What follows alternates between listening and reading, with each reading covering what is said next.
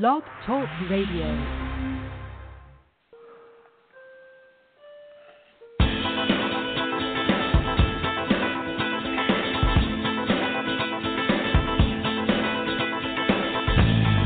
Welcome to Peach State Pandemonium, a production brought to you by the GWH Radio Network, where we take you down memory lane for a look at professional wrestling the way it used to be, with conversations from those who paved the way. And now, the GWH Radio Network presents Peach State Pandemonium.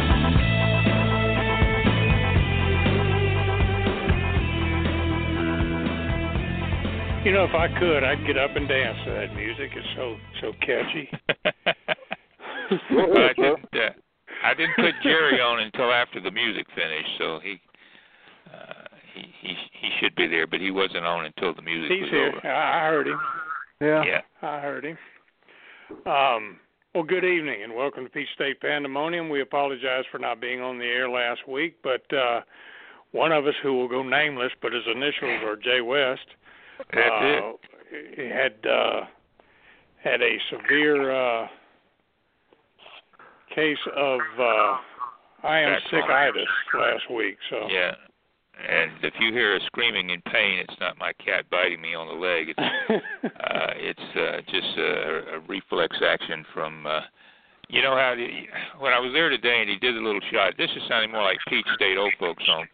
But when he had me laying on the table, the normal position would be on my back, but he had me laying on my stomach, and it was like taking a piece of hard cardboard and bending it backwards, okay? And I had to lay there and take that excruciating pain for about 5 minutes while he figured out, looking at the X-ray, where to put this one little shot.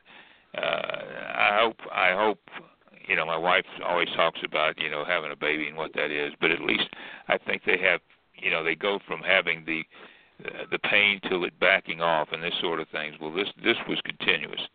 So, you know, anyway, my voice is a lot better than it was last week. Mike can attest to that. And when you're in the radio business, that's all that matters. They can chop your hand off or, you know, whatever it may be, your legs could fall off. But if your voice is working, then, you know, you're supposed to go to work. Well, now that you experienced what you experienced yesterday, you know what it's like to work with Hans Schmidt.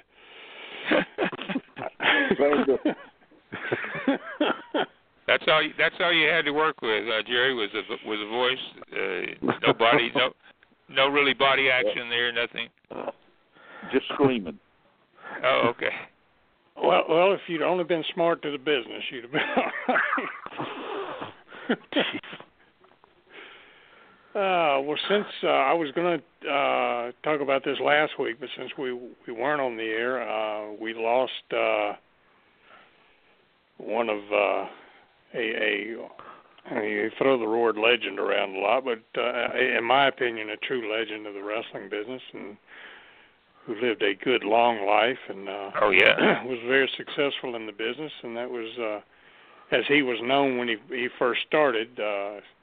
Ed Francis, who was the former NWA Junior Heavyweight Champion, but best known for being the promoter of 50th State Wrestling in Hawaii for many years, throughout the 60s and early 70s at least. Quite successful. And Jerry and I talked yesterday, and we were talking a little bit about Hawaii and how easy that territory was supposed to be, because they only worked twice a week. But most of their crew, I mean, they had a base crew of locals there, but they had most of their bigger names were guys going to and from Japan that would stop and lay over for a week or two. And he had connections and used wrestlers from every promotion across the state that were on there, you know, across the states that were flying guys to Japan. And I hate, Jerry, you never got to work there. Never did. I hate it too. I really do. But you had asked me yesterday if he was still living in Hawaii, and I thought at the time he was, but I found out today that he, when he passed away, he was living in Overland Park, Kansas, which I guess is a suburb of Kansas City. That's You're familiar correct. with that area? Yes. And speaking of Kansas City, I have been in contact with a gentleman that you know quite well that I'm hoping to work out having on the show with us, a gentleman by the name of Mike George. That would be great. He said he is very interested in speaking to you again because he something about trans money you owe him and money from T-shirts or something. No, he gave me his phone number, and I'm going to call him this weekend. The problem with getting him on the show is he works at a casino.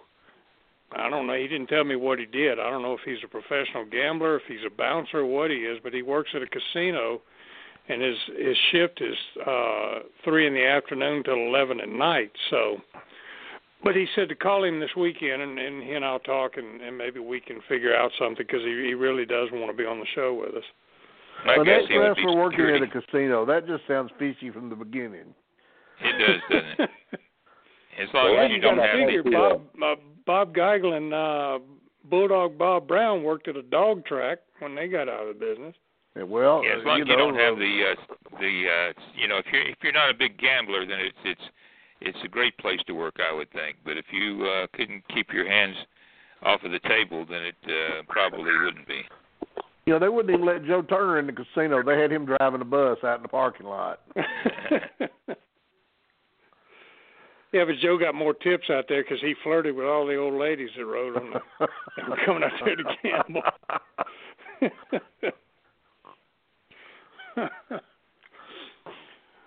And, of course, every time Joe told a story about some woman he rode in his little cart, she got better looking every time he told the story. Wow.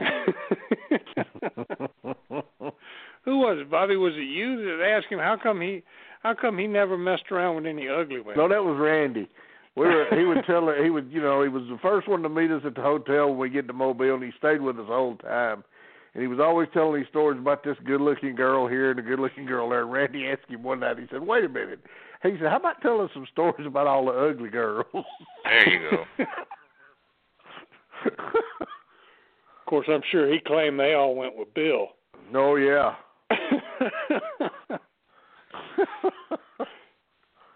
But Jay had done a little research on Ed and made a list of all the titles that he held. Yeah, and there were 13 that were listed here in the Wrestling Observer, and some of them go back to the early 50s. The NWA Ohio Tag Team with Ray Stevens. This was in August 1957, lost to Shag Thomas and Charlie Hoover. The NWA Ohio Heavyweight, this was 1958, defeated Billy Darnell. The NWA Pacific Coast Junior Heavyweight, this was in 1957, defeated Luigi Massera. Had you ever heard that name before, Luigi Mike? Massera, oh yeah. Yeah, he came through Mobile for a while.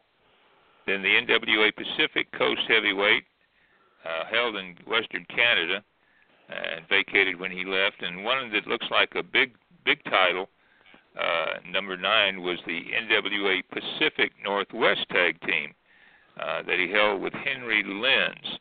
And this is in the 58 through 60 time period, which looks like it changed back and forth probably 8 or 9 times, including one of the times being against Fritz von Bronner and Kurt von Poppenheim. The NWA Pacific Northwest Heavyweight defeated Bud Curtis in October of 56. That name ring a bell, Mike? Bud Curtis, oh yeah. Okay. He was big in Los Angeles in the 50s. Way older than me, knowing this stuff. That's a joke. NWA Hawaiian Tag Team with Pedro Morales defeated Ripper Collins and Buddy Austin in 1969.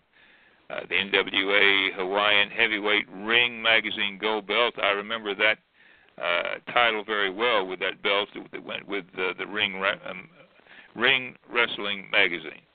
And the NWA Canadian Heavyweight defeated Cyclops in December of 1960. You know who that was? Cyclops, there was two of them. One of them was a guy named Bill Savage, and the other one was Jim Grabmeyer. Now, which one it was, I would imagine it was probably Savage. It's 1960 in Calgary. Probably Savage then, because I think Jim Grabmeyer did the gimmick in Texas. Okay. Midwest Wrestling Association World Junior Heavyweight defeated Joe Scarpello in November of 24th of 1952 in Huntington, West Virginia. NWA Texas Heavyweight defeated Enrique Guzman June 11th, 1954 in Houston. The AWA World Tag Team title with Billy Robinson defeated Ray Stevens and Nick Bockwinkel in November 15th of 1972. And the NWA World Junior Heavyweight defeated Baron Mikel Leon in April the 11th of 1955 in Tulsa. And then he lost it to Mike Clancy in April the 10th, 1956 in Tulsa. So he held that title about a year. Now, that AWA tag team switch, that was probably done in Hawaii, and it was probably done without Vern's permission. Okay, let's see. Yeah, you're probably right. Title change only recognized in Hawaii, and you're right, probably done without his permission. Because they did when the Vachons had, the Vachons held the AWA tag team title for over a year, and they were booked to go to Japan in the middle of their run as the champions, and they had a stopover in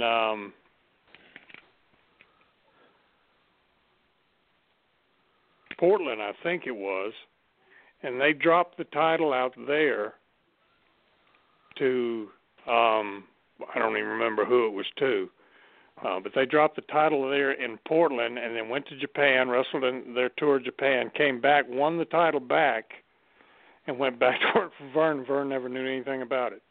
Wow. That couldn't happen today, could it? No. Couldn't even hold a publicity shot today with it. Well, that's the same thing, in Japan when was it Briscoe dropped the title to Baba for a week? Yeah. And Muchnick never knew anything about it.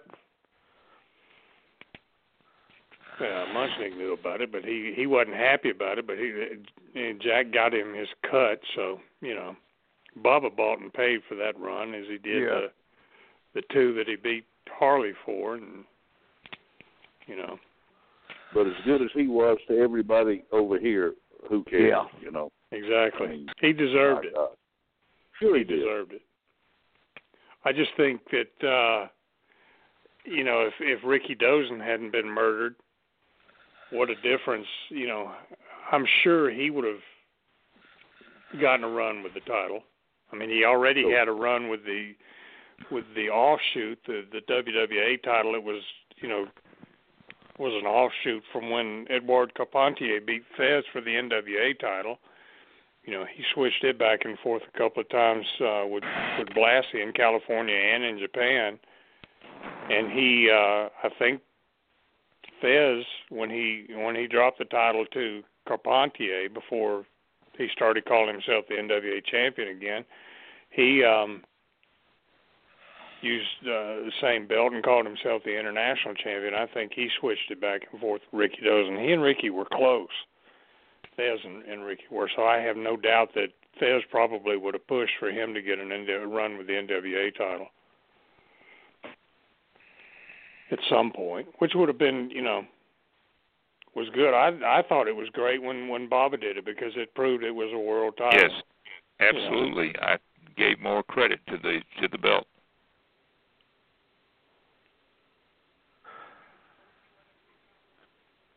But Francis, I think he started in Ohio, obviously under Hal Haft. But he, if he teamed with Stevens, I don't know if he would have been a heel there or not in Ohio.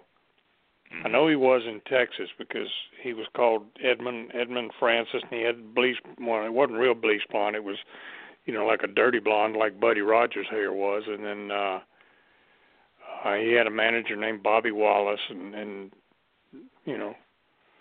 right. Was didn't call himself Nature Boy, but was that type of personality. Yeah. And but always in tremendous shape. I mean, just. Oh yeah, every picture I ever saw of him, he was, even as an older guy. And of course, two of his sons that wrestled, Billy and Russ Francis. Russ was probably better known as a football player. I know he played for New England Patriots. Who else did he play for? San Francisco 49ers. San Francisco, I think. Yeah. Yeah. He was a big old boy too. Yeah, well, both of them were. Billy was a tall guy too. I think. Well, Ed was probably well over 6 feet. But he, he did well as a promoter over there in Hawaii. I don't know when How'd he wind up in Kansas? I don't know unless he had relatives there. I mean, he was 90 years old, so I'm sure, he probably was living with family of some sort if he wasn't, in some sort of home somewhere. But well, think about it. It's just common sense. Wouldn't you want to leave Honolulu and move to Kansas City? Yeah, he must have something else going on. Especially the older you get, because that's just going to extend your time that much longer. Because it's like Bobby said about Gadsden, Alabama. If you find out you have 6 months to live, you're going to move there because it seemed like 60 years. It seemed like a lifetime, yes, sir. Oh, man. All right, here's a couple other things that out of the Wrestling Observer that might just make your day. One of them that at least this is the blurb, and I'm not sure which end it's coming from, but Donald Trump is supposedly considering Linda McMahon for the role of Secretary of Commerce. That'll never happen. And I just find it very, very hard to believe. But I would think that they were probably monetary. They helped him out as far as his campaign was concerned. That's my guess, for him even to consider her. And in another blurb going right along with that, Dwayne Johnson, in an interview done this past week with People magazine as part of the cover story as the annual Sexiest Man of the Year title, Alive, said he was seriously considering running for president. So there you go. We are him and Kanye between Linda McMahon and The Rock, we're covered, and you don't have a thing to worry about. Well, on the good news end of it, yesterday I celebrated. I told Jay earlier, and I told Jerry yesterday when we talked. I celebrated my 3-year anniversary of being alive. Well, no, I won't be alive again until the 14th of December. But 33 years ago, yesterday was when they carried me to the hospital in a coma. When did they operate on me, Bobby? I was there, but I wasn't there. God, let's see. I went in on Saturday. Was it Sunday they operated? It was either Sunday or Monday. Your daughter called me and said, get there, and I got there, and that doctor come in there and told us, said, y'all need to go back there and tell him bye, because we don't think he's going to come out of the surgery. So it was a minute-to-minute thing, right, Bobby? Yeah. Oh, yeah. It was. They took him down. We didn't know what was going to happen at that point, and of course some of the family started arriving, and there was. But we stayed there. He came back in about I guess it was 11:30. He came in and he told us. He said, I've been practicing surgery for 30 years. He said, I have never seen anything like I just seen. And we said, well, he's talking about part of it, his intestines was dead. And I said, well, somebody asked the question, said, well, did you get it all? He said, yeah, we got it all. He said, but we don't know what killed it. We don't know if it's going to stop. So, needless to say, it was an interesting, fun-filled night. I think I walked out. I'm sorry I missed it. Yeah, about 10:30, 11 o'clock, I think I walked out in the hall and I called Jerry and told him what was going on. And it was just we didn't have a clue. We didn't have a clue. You must have a heck of a surgeon, sir. He got good care out there too. He was at Eastside out in Loganville, Snellville, wherever it's at out there. They treated him very well. In fact, and I'm not going to make too much of this yet, but one of the nurses I met out there sent me a text message this past weekend. Well, she sent me one a few minutes ago, too, but she sent me one this weekend to let me know she's divorced now and she wants to see me. See what going into a coma 3 years ago will do for you, Mike? Well, like I said, I'm not going to make too much of it, but actually, that's not actually, really not. Actually, it was still a long, hard road from that point up until very recently. Am I correct on that? Yeah. I mean, until I had what they did during that surgery, until I had it reversed. Yes, it was a dark time, but I'm beyond that point at this stage, and that's great. I have no doubt that at some point I will be walking again, but it may be slowly and it may be with help, but I'm going to be walking again. He told me we were here at the house one day, and they had told him he needed to get up and walk some, and he told me, he was very honest with me. He said, "I'm afraid to." He said, "If I fall with this ostomy," he said, "I'm afraid if I fall on it, I'm gonna make a horrible mess in your floor." And I told him, I said, "Bud, I don't want you to do that." He said, "Number one, I don't want you to fall." And I said, "Number two, people are going to think real ugly of me." I said, "Because I'm going to bring you a mop and some brushes and some stuff while you're down there before I ever help you up." So, but we did good. We did good. It's been a long road, but he's done good. He looks a lot better now than he did. Dude, that's saying an awful lot, but. Yeah, my weight is holding, and I'm eating, just about anything I want to. How much you weigh now, Mike? Let's see, I weighed on Tuesday. I weighed 189.2. Oh, that's great. And that goes up and down. I mean, when I went to my doctor's office and got on his scale last 2 weeks ago, it weighed me at 206, but I don't think that's right. But I bounce between 190 and 195, somewhere in there, depending on what I've had to eat the day before and what stayed with me and what didn't. But even that part's for the most part under control. I mean, that was the biggest thing before. I was terrified to go anywhere. Number one, I was embarrassing having that sack hanging off of me, but then it's just you can't go anywhere because you think you may have to rush to a bathroom, and not, even though most places have handicapped bathrooms, some places don't.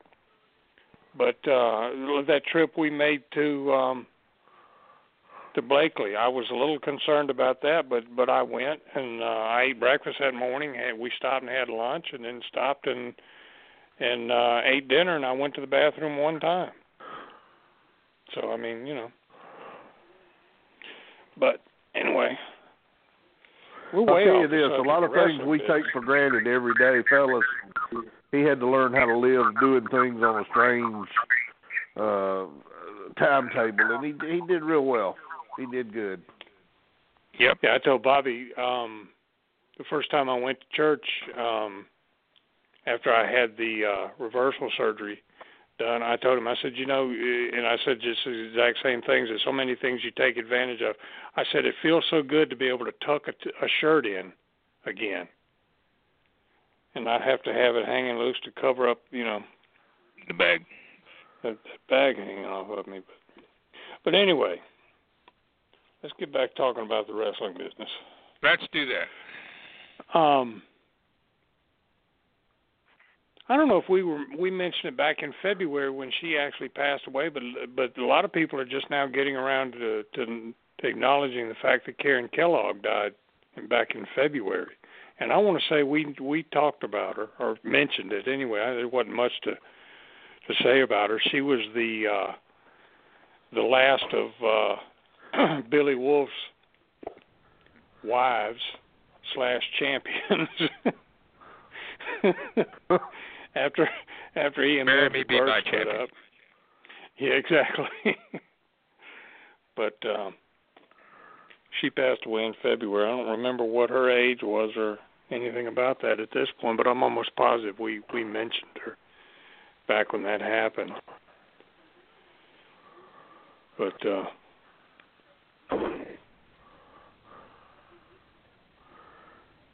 I don't know I don't know when she got out of the business. I don't recall her working much past the mid-60s or so. It was one thing that the Georgia office never did use a whole lot during the McIntyre or the Gunkel days. Did they bring in Moolah very often, Bobby?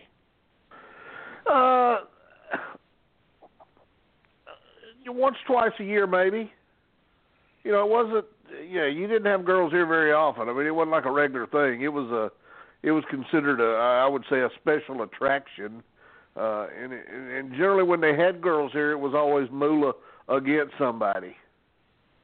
It was I don't remember very many times they would just have a girls' match.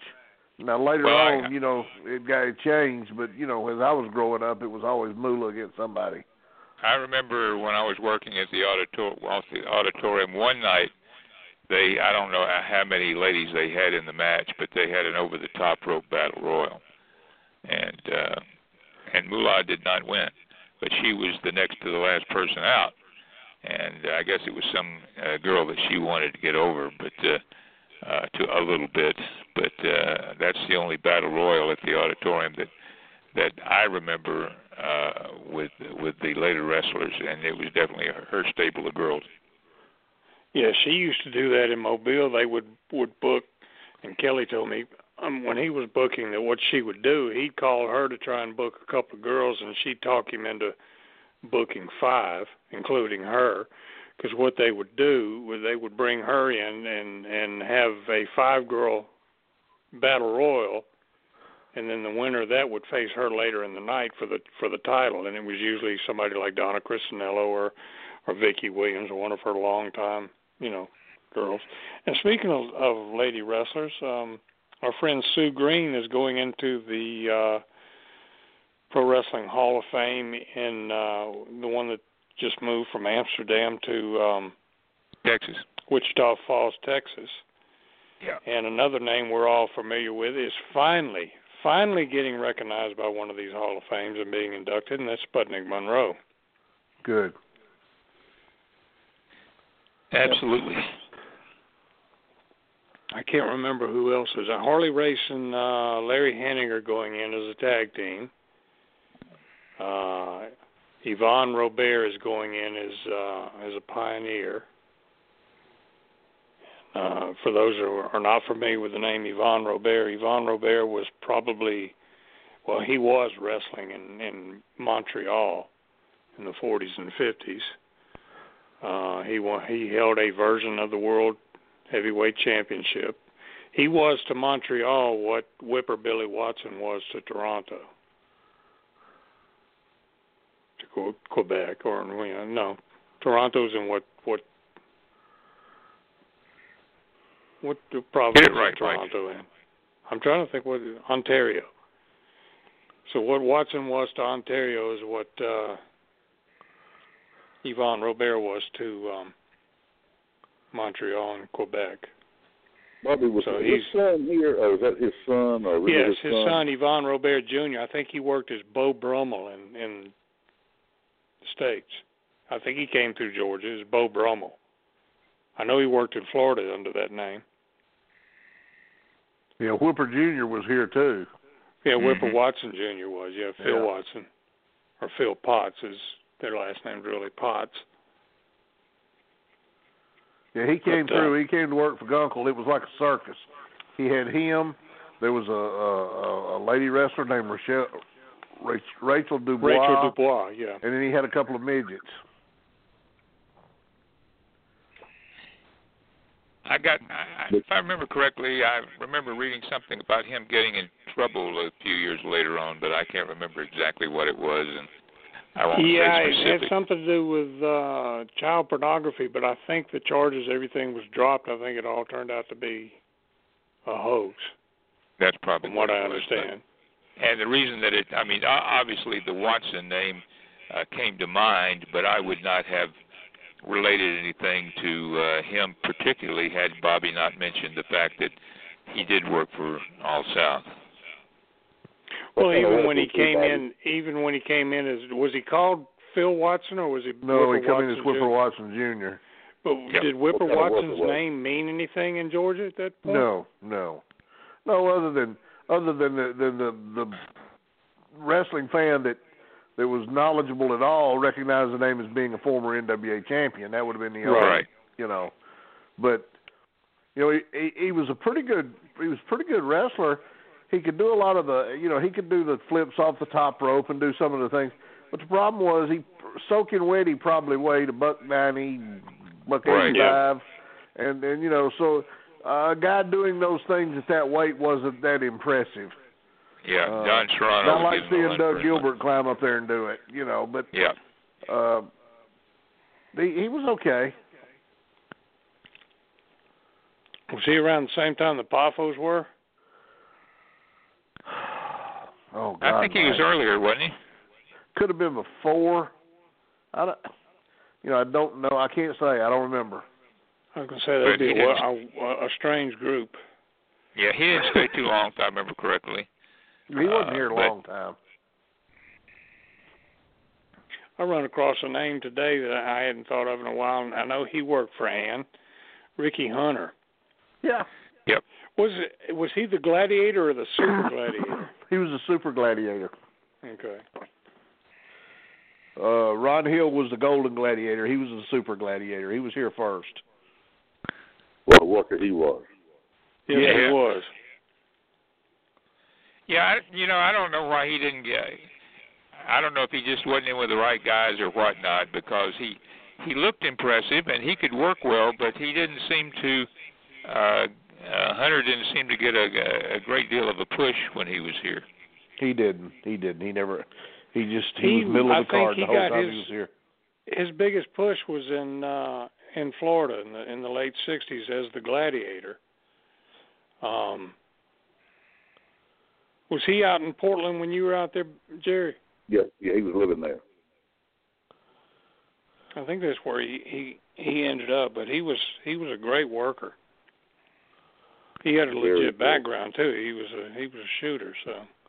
Yeah, I found that out. Not me. Okay, I want to hear that story. You want to hear it? Jerry, Jerry, when you were saying, go ahead to somebody. Jerry, when we were talking about Hawaii a while ago, and you said you never worked there, was it just that it never became the right time for you to be there based on where else you were working, or what? Well, just going back and forth in Japan, the only time I went to Hawaii, it was the first time I ever went to Japan. We stopped landed in Honolulu and picked up King Curtis.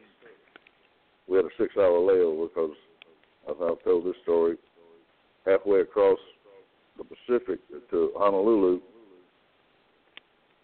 I saw the stewardess running around. I said, "What's going on?" They said, "We're not supposed to say anything. We got a cracked windshield." Really? Oh, God. Oh, jeez. So I asked her, I said, "Well, what are they going to do?" Because I was sitting right where they sit, at an aisle, leg room. She said, "Well, we're halfway." And she said, the pilot said he's just going to back off on my airspeed.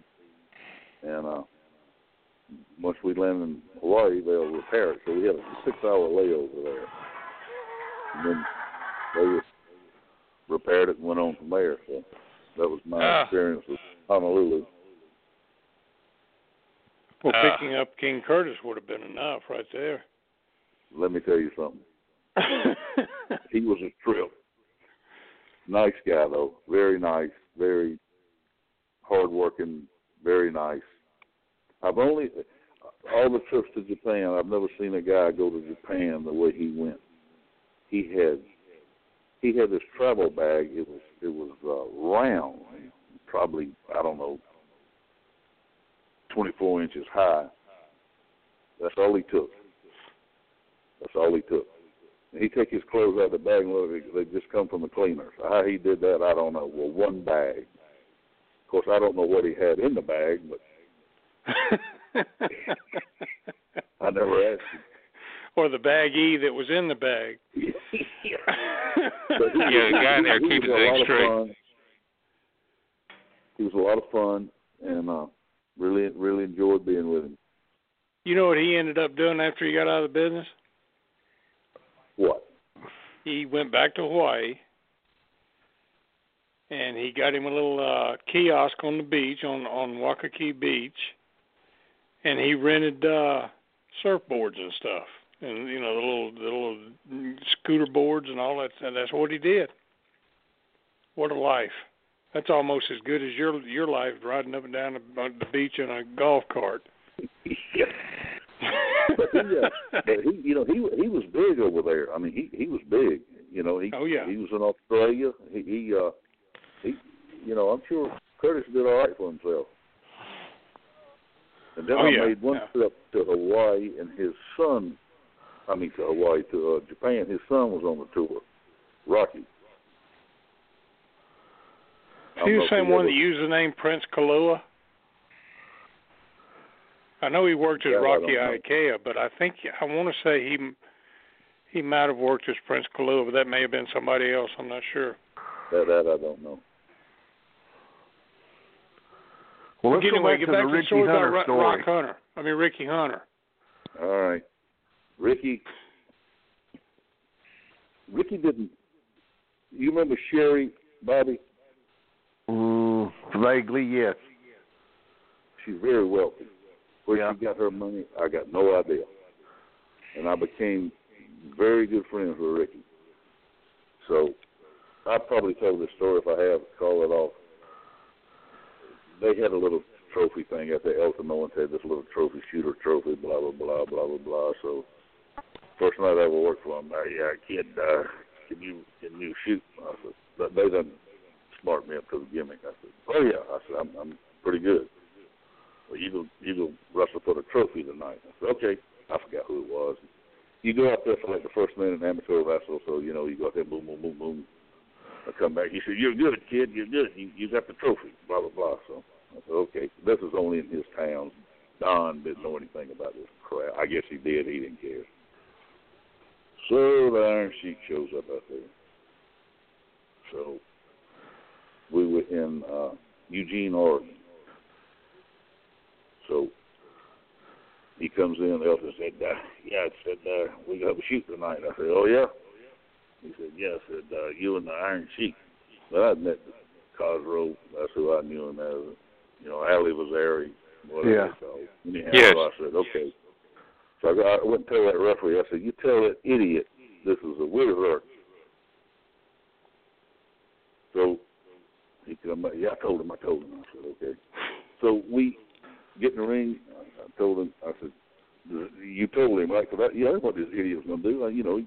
He went to the Olympics and all this crap. So, and the emphasis on idiot is not far off. That idiot shot behind me and give me a belly-to-back suplex. That's oh, my God. Straight on my head. Bam. I come around. He's all over me. Boom, boom, boom, boom, boom. Then we have our match. So Ricky Hunter's there and saw it. Johnny Eagles was there. So that was on a Friday night.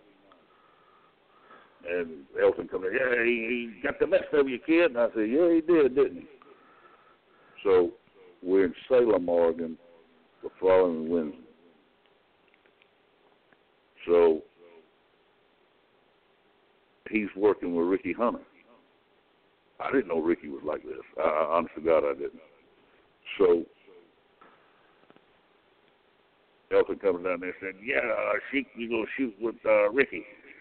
So Johnny Eagle started it. He said, "Yeah," he said, "Sheik, I don't think you gonna have too easy a time with Ricky." "Oh, I take care of him." Blah blah blah. This went back and forth, back and forth, back and forth, and Ricky finally told that Sheik, this is in the dressing room now. He said, "I tell you what I'm gonna do to you." He said, "You hurt my friend the other night." And he said, I'm gonna take those 7 medals you say you got, and I'm gonna stick them up your." And he said it. Everybody in the dressing room, holy smoke! Because Cosgrove was supposed to be some bad egg, right? Yeah. Well, everybody goes up there and watches this. They go out there, and Ricky, I had no idea. He hooked up with that man, went behind him and gave him a belly-to-back suplex, just like he gave me. He had a mat burn from the middle of his forehead halfway down that bald head of his. And when they landed, Ricky was up front face locked in, was all over him. Elton's hollering, "They're killing my town. They're killing my town." This was, he ate him up. He ate him up. And the whole match, Ricky was just pounding him. And they come back and they had some words. Ricky said, "If you want to go, man, let's go." He says, "I don't care about your medals." And I found out that night about Ricky Hunter. It was unbelievable. He never fooled with him again. But he told him, he said, "You hurt my friend. Let's see what you can do with me." Well, how did you feel, Jerry, the next time you had to work with the Sheik? Did you feel that things were going to be okay? No problem. I had no problems with him. He couldn't work, but I didn't have any problems with him.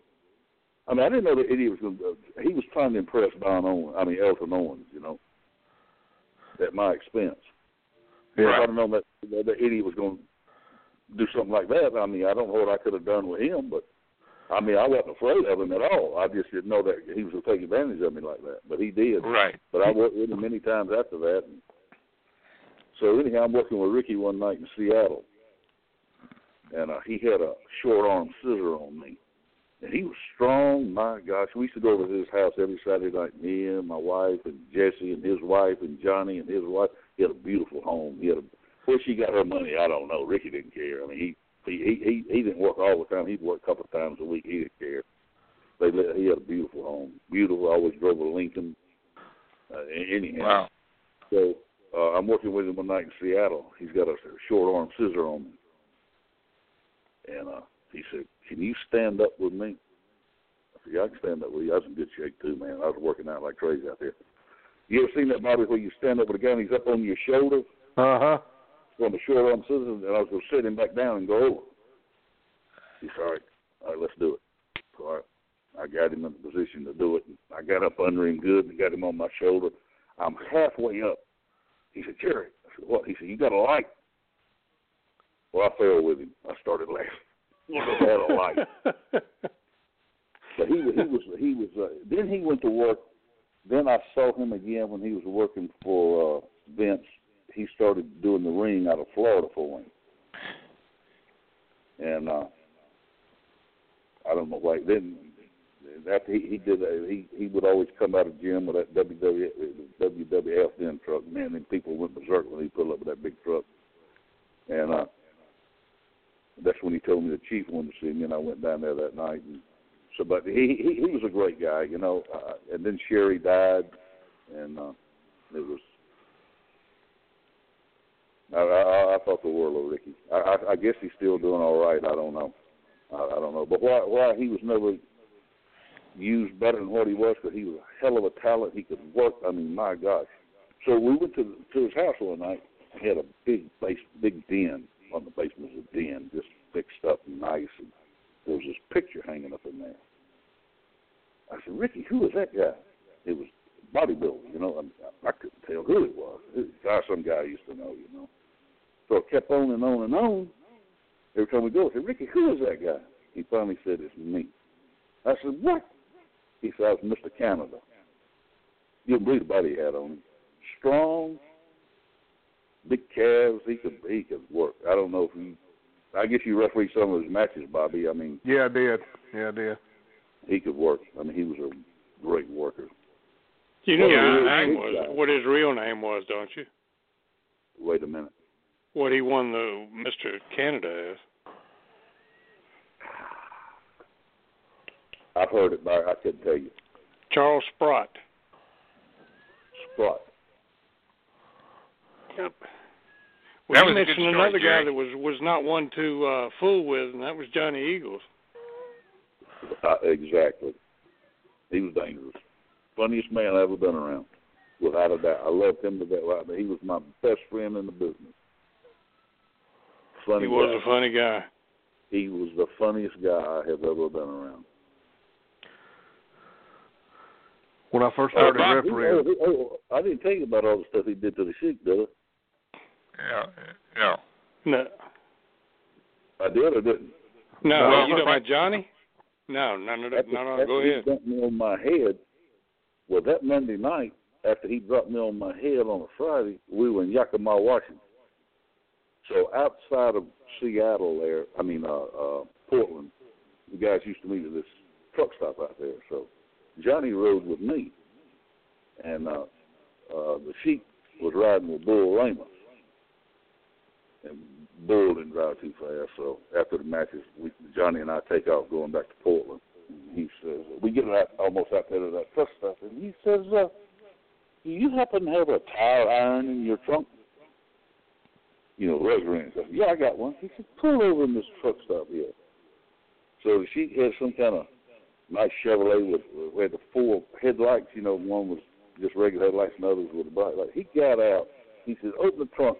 He took that tire tool out and knocked all 4 of his headlights out. And he says, carry on. So we go back. We leave, gone. She come in the dressing room next night raising sin. Johnny said, my gosh, that's horrible, man. That accident, that's horrible. Well, that wasn't in the... Johnny was off one night, and I forgot where we wrestled, not for, I forget the name of that town. Right out of Portland, not too far, up in Washington, not too far. She left his car at another place. He's riding with Bull again. Well, Johnny was off. He says, I paid the Sheik another visit last night. I said, what? He said, I took a mallet and changed his rear quarter panels in. Oh, God. So, and he come in the dressing room, somebody tell my car up. Somebody tell my car up. And that's a Sunday. We up in some part of Washington again. Cold, wintry day up there, dark, raining. So I'm riding with Johnny. So we get to this town. He pulls on a 7-Eleven something. It was like a 7-Eleven. He said, I'll be right back. He comes back. He's got this big jar of honey.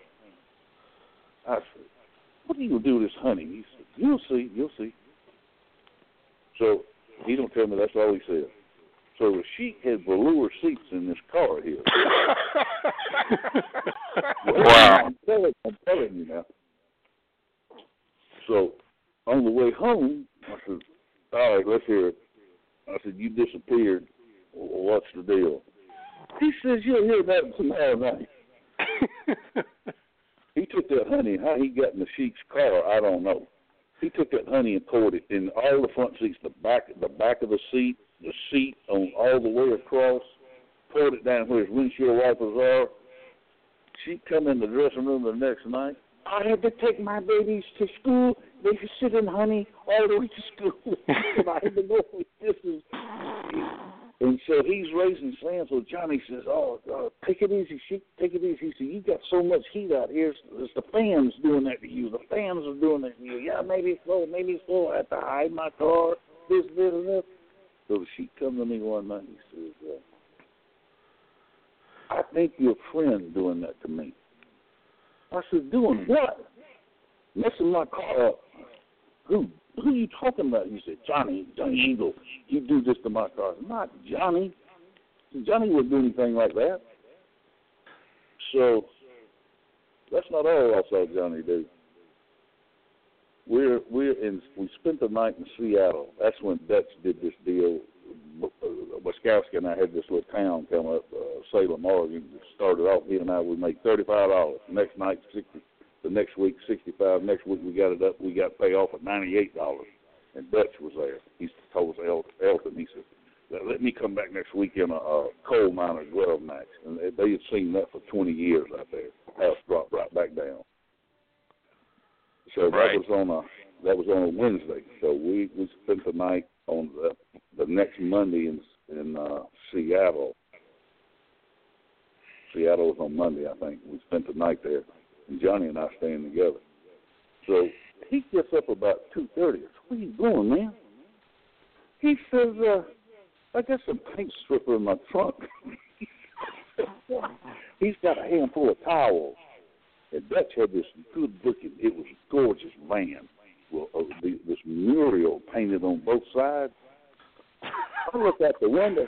He poured that paint stripper on his towel and rubbing that mural all over. That you can imagine what that looked like the next morning. Oh, God. And then one night, he was somebody, I don't know if you know this about him, Mike, I don't know how much you was around him. He was a guy you did not mess with, physically or just mess with him. Then one night we arrested him there in Portland on a Saturday night. And the next few nights, Johnny and I are going to ride with Dutch somewhere in that van. And he's raising sand. He says, "Somebody broke in my van, stole the TV, stole this is gone, that's gone." And Johnny's giving me the elbow. I'm about to lose my mind. It was unbelievable. He was a vicious, vicious man. But if he liked you, that was the way it was. And I stayed in touch with him after I even left Portland.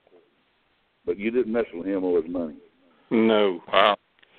The famous Johnny Eagles rib story, it wasn't even pulled on any of the boys. There was a restaurant in Mobile called the Princess House. A lot of the boys used to go eat at after the matches in Mobile. And he went, I can't even remember who told me this story. It might have been Joe Turner. But he went, a bunch of them went, and he got up in the in the middle of dinner and went to the bathroom, was gone for a bit, and then when he came out, he had toilet paper hooked to the back of his belt, back of his pants, and about a trail following behind him, 10 or 12 feet, and he'd taken a Baby Ruth bar that he, had been working on to get it soft and melted, and rolled it up in that thing and had it trailing behind him. He walked all the way through the center of the restaurant with that.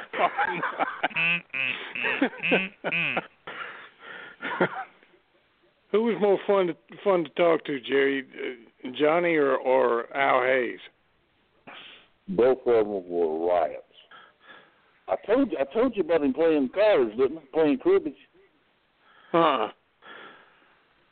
He's playing cribbage with a giant. That's when the giant come through out there for a week in Portland. And they playing every night, man. And that Johnny's working him over, man. Working him over every night, working him over. So I forget what town we was in one night, and Giant went up and said he had to go pee. I said, "Johnny," I said, "how you keep getting those hands, man?" He says, "I'm giving them to myself." I said, "What?" I said, "If that joker catches you," this is his exact words. He said, "That big goof will never catch me doing this." And I watched him. I watched him shuffle the deck. I watched him. Separate the cards. He'd shuffle them. Boom, boom. He'd deal them. It was. I've never seen anything like that in my life ever. I sat right there and watched him. Could not catch him, and I know what's going on. So when I come back to Georgia, I was telling Jody Hamilton about it. Oh, he said, "You didn't know that about him?" He said, "He's a mechanic with those cars." They didn't call him the Houdini for nothing, buddy. I sat right there and watched this man. I used to play cribbage with him. I never did too good, but he told me he used to work for the Rolls Royce dealership. He did upholstery. Oh, really? That's what he said. He was. I know he started he was pretty young when he started in England. He was spent 10, 15 years in England before he ever came to the States. And he's one of those guys that he had the best gimmick as far as his working style. Like I said, his nickname was the Houdini of wrestling because of all the escapes and everything he knew. He was just so smooth. He was so smooth. I worked with him several times. And, you know, he never talked about that he went to Wigan and he was this or that. He never did. He never did. I saw him put holes on people. They had no idea what he was doing. He was unbelievable, man. Yeah, that's another one like Ricky Hunter that, you know, why he never got a major run anywhere. Because he was with that accent, he was great on the microphone and everything, and he was a great wrestler. Bobby, when Hunter was working for All South, you know, and just starting things to just kind of start happening for him. And I don't know how much privy you were to the backroom action in the very early days, but, I mean, he didn't do a situation where he was pinned on his way out or anything. He was just there one day, and the next day he was gone. Do you know anything about that? It's just one of those deals where I think he got to the point where he felt like, you know, wasn't going anywhere, and it was time to make a move. And I think I believe he went to Florida to work in Florida. Yeah, I'm not sure. I just wonder if he had a run-in with somebody, or just. But you're right that it just wasn't happening for him, and there was, and when you think about the roster that was on the All South, the All South roster was there. There was no reason why he couldn't have been used better. Well, I just, I don't know. I don't know what Tom was thinking or what the deal was. I started to tell you this, just talking about what kind of guy he was. I started refereeing at the same time as Larry Nichols started. We started at the same time together. And I don't know what happened. I don't know what was said or what went on, or but I was sitting in the dressing room one night, and I hadn't been refereeing long. And I just I'd get over in the corner, by myself, and I just, I would listen and but he walked over one night and he sat down next to me and he said, "Bobby, can I talk to you?" And I said, "Yeah." He said, "Will you pass a message along for me?" And he said, "Would you just do it in the right way?" He said, "I'm not trying to be ugly, but would you do it?" And I went, "Well, yeah, again." And he said, "I know you and Larry talk a lot." He said, "How about getting him off to the side and tell him he needs to be careful what he says?" And I said, "Do what?" He said, "Just tell him to be careful what he says around other people." He said, "Because when he says things to other people about other people," he said, "that's how referees get their fingers broke when they accidentally get stepped on, or or the arm gets hyperextended accidentally." And I said, Ricky? "Yeah." He told me that. I said, "Okay." I said, "I'll tell him." He said, "Look," he said, I know he's green." He said, "And he don't know." He said, "Just tell him to be careful." And I went, "Okay." Now I don't know what was said or what was done, but he called me over in the corner and he told me that one night, and I went, "Sure." And I just knew that was, he wanted me to warn him, be careful. So that's all you ever knew about it. That's all I had to know. Did he look surprised? Did Nichols look surprised when you told him that? Well, yes and no, but I just told him what was told me, and then of course nothing never came of it. But just like I said, I don't know what was said or what was done, but it was just his way of telling me, that's the word. Yeah, it didn't sound. He could have done it. He could have done it. Oh, I know. But the way he phrased it to you, he didn't sound like it was a kayfabe thing. Like he was giving away information. It sounded more like an inside thing. I don't know. I think he probably said something to. My gut tells me he said something. That he overheard in the dressing room, maybe to Tom or to somebody that he shouldn't have said something to. And, one thing you learn real quick, what goes on in the dressing room stays in the dressing room. All right. And, I think that's all it was. I don't think it was nothing about exposing the business or anything. So. How long did he continue to work as a referee after that? Who, Larry? Larry was here. That's an interesting story about Larry. I don't know if I've ever told that one on here or not. Larry's the one that, he's the one I knew. He lived in the neighborhood where I grew up. He's the one that kind of introduced me to Charlie Harbin and got me to, he was kind of the person that got me started in the right direction about getting into business. But Larry was a little older than me, and he kind of had his own way of doing things, and that was, just the way he did it. But Larry got married.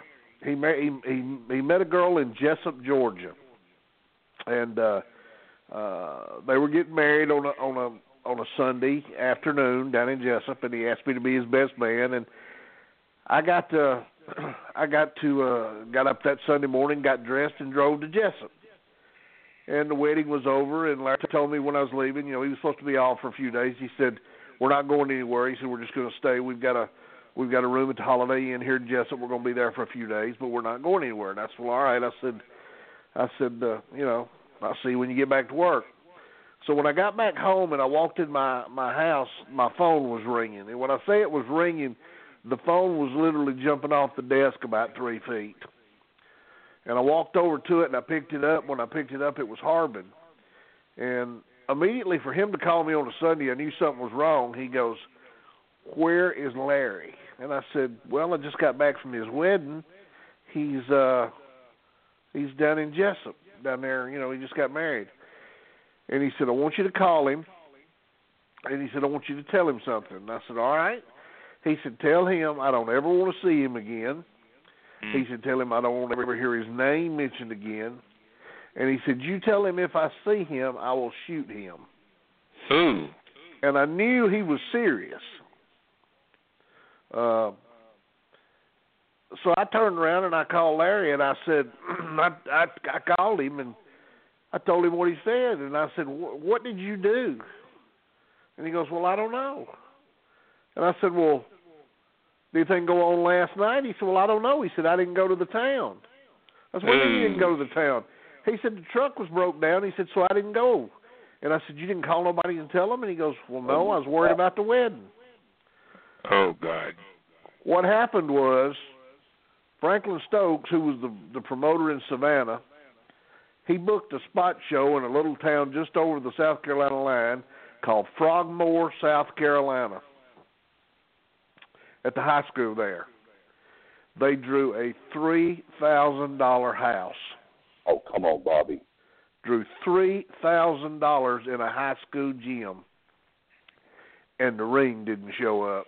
And the referee didn't show up. And they had to give all that money back. Gee.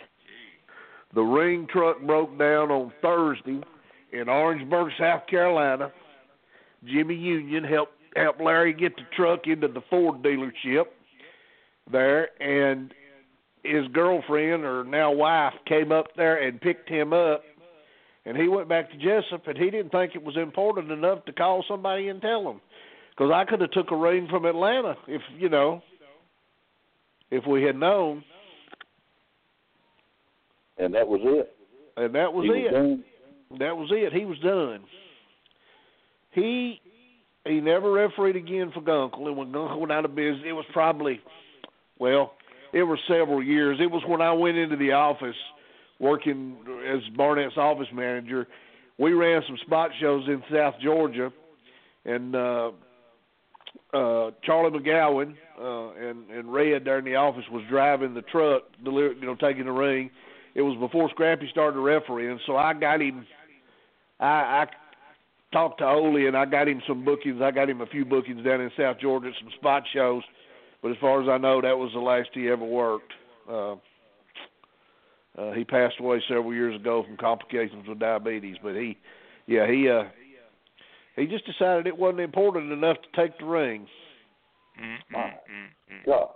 Can you imagine? And you know Charlie Harbin, you can just imagine how hot he was. And you knew nothing about it up until after the wedding, and you went back home. Nichols never mentioned that to you at all. It was never mentioned. The whole day it was never mentioned. I refereed in either Porterdale or Carrollton that Saturday night. Knew nothing about it. I'm really surprised Harbin didn't call me that Saturday night, but he didn't. I'm not sure he even found out about it until Sunday. I don't know. That's horrible. Yeah, old Stokes, he ran several spot shows just over that South Carolina line down there, and he drew some houses over there. I think that was I'm not real sure that Crockett was running a lot of shows down in that part of the state at the time. I knew he run the major towns, but I'm not sure he was doing a lot of spot shows down that far south. Oh, I doubt it. We ran Frogmore. We ran Beaufort, South Carolina, which is right over by Paris Island. I think the farthest we ever went over in there, I think Jody and Rock ran Monk's Corner, South Carolina, right outside of Charleston. Was Burrhead in the main event? No, Burrhead wasn't there. That's his hometown. That's where he's from, yeah. Well, going back to the Nichols thing, do you think, had you not called him and had this conversation where you said Harbin was going to shoot him, that he would have come back to the office? Oh, sure. He would have come back to work. He would have came back to work. Well, how did he take that when you told him that? It was just, well, okay. I mean, that was kind of the end of it. He went to work. I mean, I can't explain the thinking or the thought process. He went to work for some kind of mill down in Jessup, and his job was taking care of the hogs. I mean, it was crazy. Well, so how long was he in the business, actually? We started in late 72.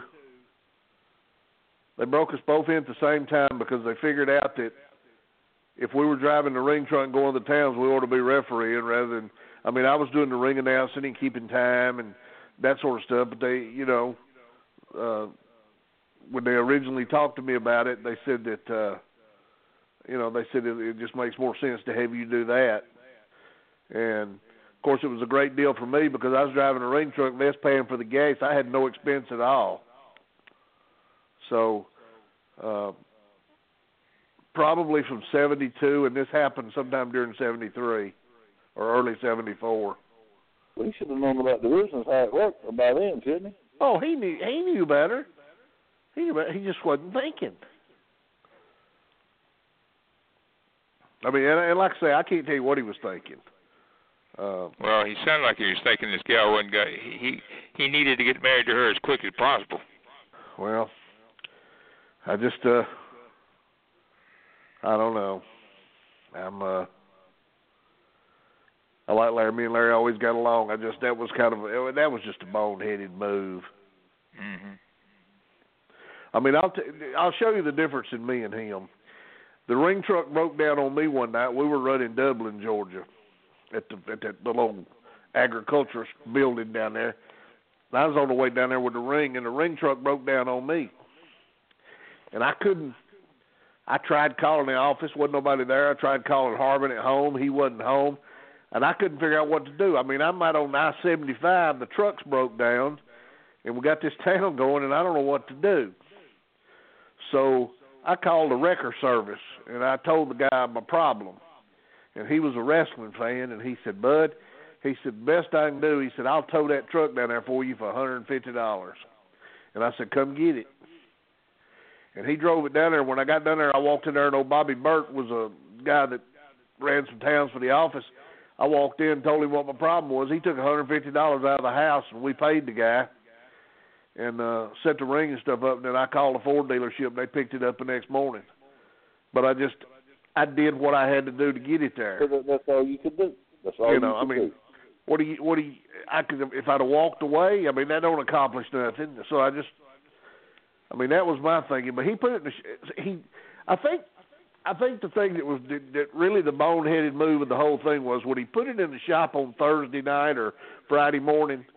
That's when you should have called somebody and said, "Hey, here's the problem," right. Because actually the flywheel cracked on the truck. It wasn't his fault, and he couldn't drive it, so he didn't have any choice but to put it in the shop. He just didn't tell anybody. That's unbelievable.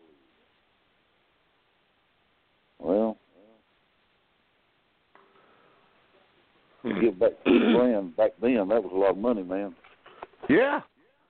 I mean, that was ticket prices were like $3.50 and $2. I mean, they said that high school gym was packed, and I can kind of see that because I just don't imagine there was not a lot going on in Frogmore, South Carolina. Well, let me ask you this: did y'all ever try to run it again? Yes, they did. They ran it one more time. I took the ring down there, and I think that time we drew. I mean, it was probably $1,500 to $2,000. It wasn't like the first time. Where would they have been getting television out of? Savannah? Out of Savannah? Savannah, yeah. You guys it's just a hop and jump to the state line coming out of Savannah. Because you only did live TV in Atlanta, right? All South, and then you bicycled the tape. Yes, that was the only place we did live TV.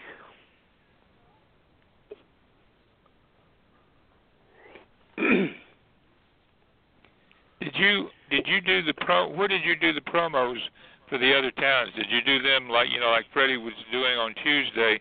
Tuesday, did you do yeah, we would. That same deal. They would come in and do theirs. We'd come in and do ours.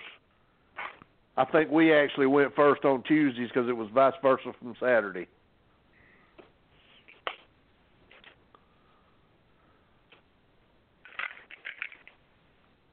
And Freddie was good, but Capital was a magician with having formats and everything laid out. And so it was just it was like a machine once he went in there and started doing them. Well, he's been doing it for 20 years? Oh yeah, he's been doing it a long time. Well, just confidence in yourself, and from what I knew a lot of guys in the radio and TV business, and the guys that put on the bigger show were the ones generally that had less confidence in themselves. And if you look at the difference between the way Capital worked and the way Freddie worked, that pretty well told that story.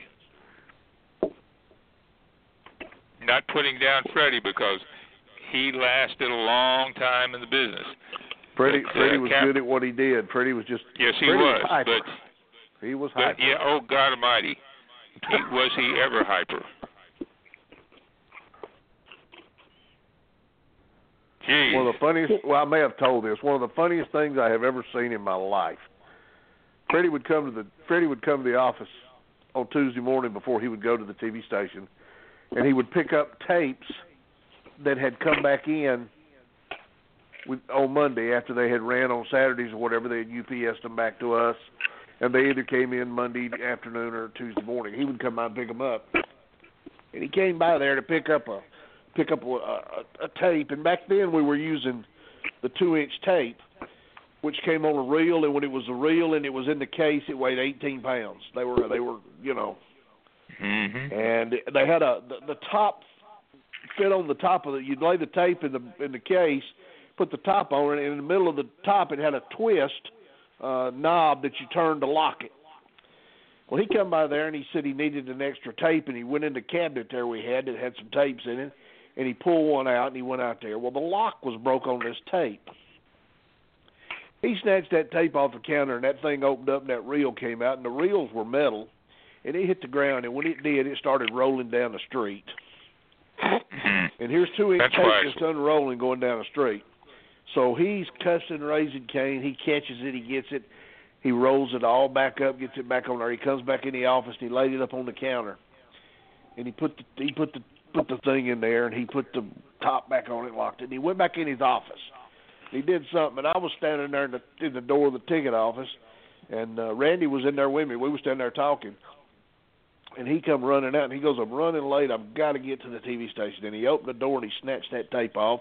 And I'm a son of a gun. That top didn't come off, and that reel started down the street again.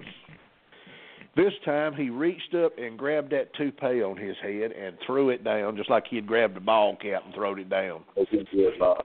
I was in the floor. It was the funniest thing I had ever seen.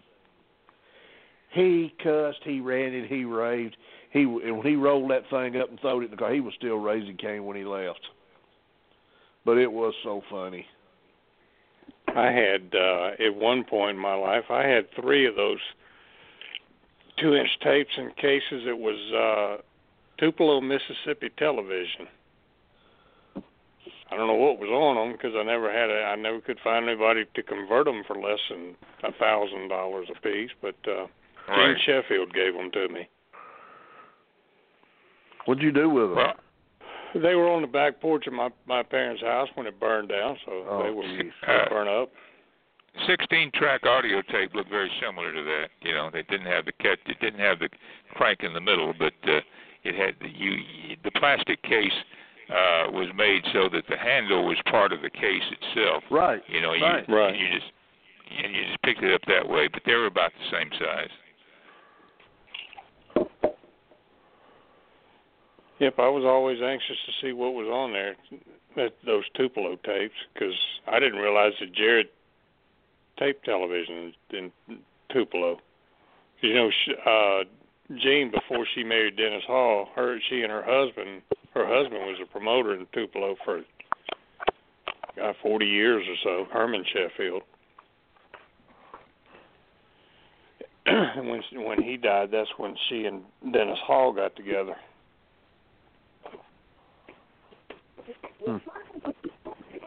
Well, there was some fun times with Freddie, but it was you just never knew what you were going to get with him. Some days he was kind of, the plum was kind of centered, and then other days it was off to the left or right a little bit.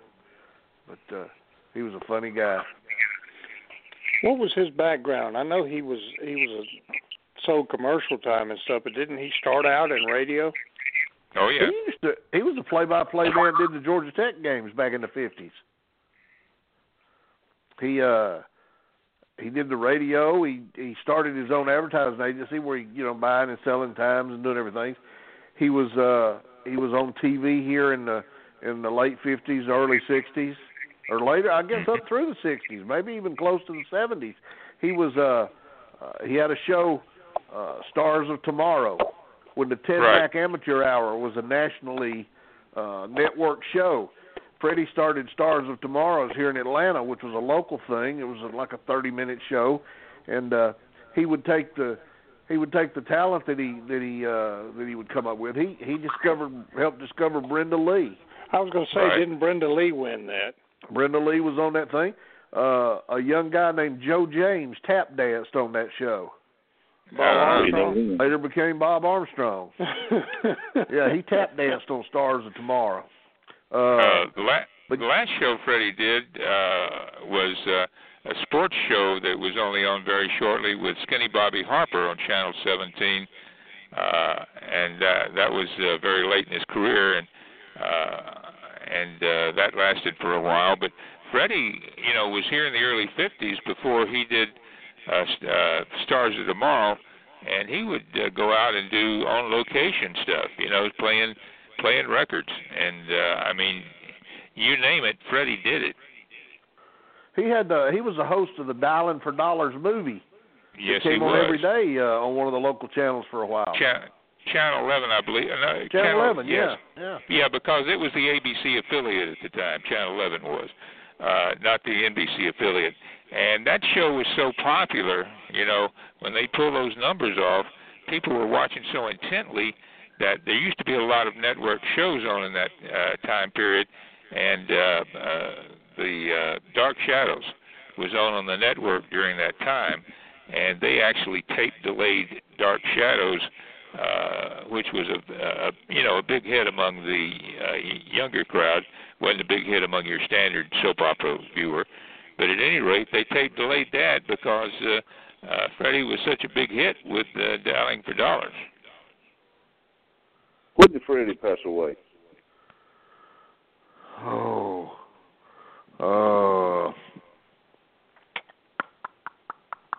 God, Jerry, I'm so bad about years because everything just runs together. Wasn't it about 84? No, he was because he was with Vince in '84 when they it was took later over. Than that. 86. Could have been. When did he do the show with you? When you got him to do the 6 shows for Ann Gunkel? That was in '85. Okay, I think it's '86. Yeah, 86, 87. You're in that time frame. That's close. What happened to Freddie? As far as I know, he had a heart attack. Yep. Which, as hyper as he was, that's not a. reasonable, you know. Yeah, he just. But I mean, he was. Do you know if he was diabetic, Bobby? I do not know. Okay, that lifestyle of his. I'll tell you something else I seen Freddie do one time, and how he had the guy's phone number, I don't know. Every year, we always ran the Omni on Thanksgiving, and then on Friday, Freddie started it. He ran a little town called Douglas, Georgia, down in South Georgia, and the JC sponsored it, and it always done real good on that Friday after Thanksgiving. And after they let Freddie go, I continued. I'd go down there and run it for the office. But we were sitting in the office one Friday, and this had to be before we started doing this because it was late in the day on Friday. They used to always, about 2 o'clock on Friday, the day after Thanksgiving, they would show a football game on TV, and they still do. This particular year, they showed Penn State playing somebody, and Paterno made a decision during the game that if I had been coaching, I wouldn't have done it. Probably half of America wouldn't have done what he did, and I don't even remember what it was. But Paterno was a lot better football coach than I was. He made a living at it a long time. He come in that Monday after that game, and he had done that, and he was raising Cain about how much money he lost on that football game because Paterno made this bonehead mistake. He put the phone on speakerphone in the office, and he called and got Paterno on the phone. He did. Now, how he had his number, I don't know. But unless this was just an absolute wonderful impressionist, this was Paterno, because if you ever heard him talk, you knew what he sounded like. That Freddie cussed him out like you wouldn't believe and told him how stupid he was and blah, blah, blah, and hung up on him. And, of course, this is before caller ID and that stuff, so there wasn't no way he could. But I thought to myself, that's just the way Freddie was. He was like a loose cannon. But he knew the radio and TV business backwards and forwards.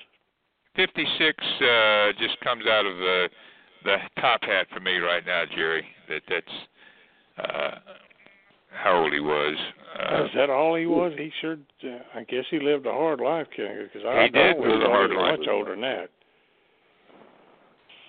I'll look it up, but I've got his a bit somewhere. I would have thought he'd have been like 70 or something.